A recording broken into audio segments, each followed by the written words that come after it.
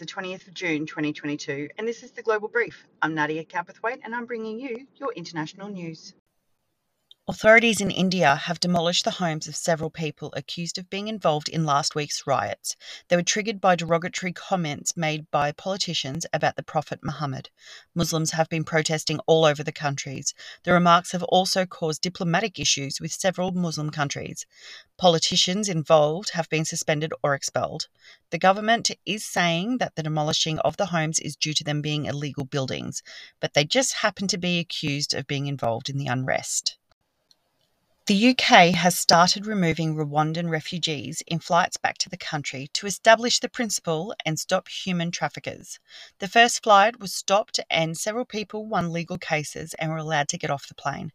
Boris Johnson is maintaining that the government won't be deterred by criticism. Leaders of the Church of England have labelled the plan as an immoral policy. This stance on asylum seekers was based on Australia's policies. Indigenous groups in Ecuador have been protesting the price of fuel and food for almost a week now. There is a state of emergency in 3 provinces, but the people are still taking to the streets due to the government's economic policies around rising inflation and unemployment. Fuel prices have doubled since COVID started, and poverty has been exacerbated in that time.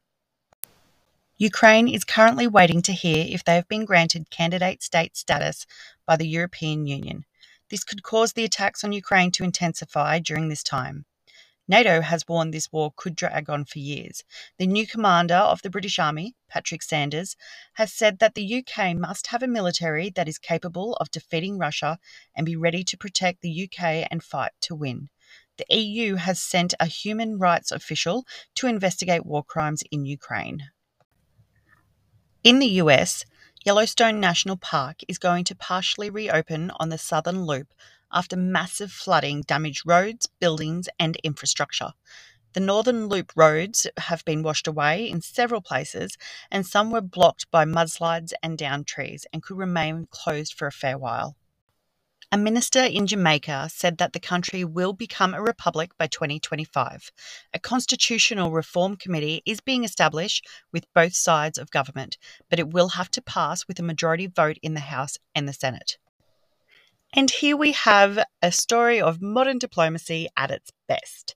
The Whisky War of Canada and Denmark has been settled with an exchange of bottles.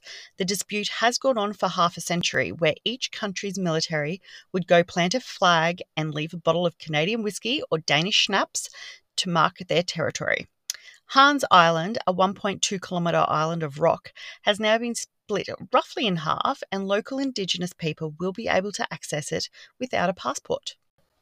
Thanks for tuning in, and don't forget to subscribe so you don't miss any episodes. You can also check out the transcript from today by searching my name on medium.com. I'll also add some photos of all the stories in there as well. Feel free to send in any interesting international news to theglobalbrief@gmail.com or through my socials, Facebook, Instagram, TikTok, or Twitter, which all have the same handle @Nadia Kalpa. Tune in next week for your international news, short and sharp.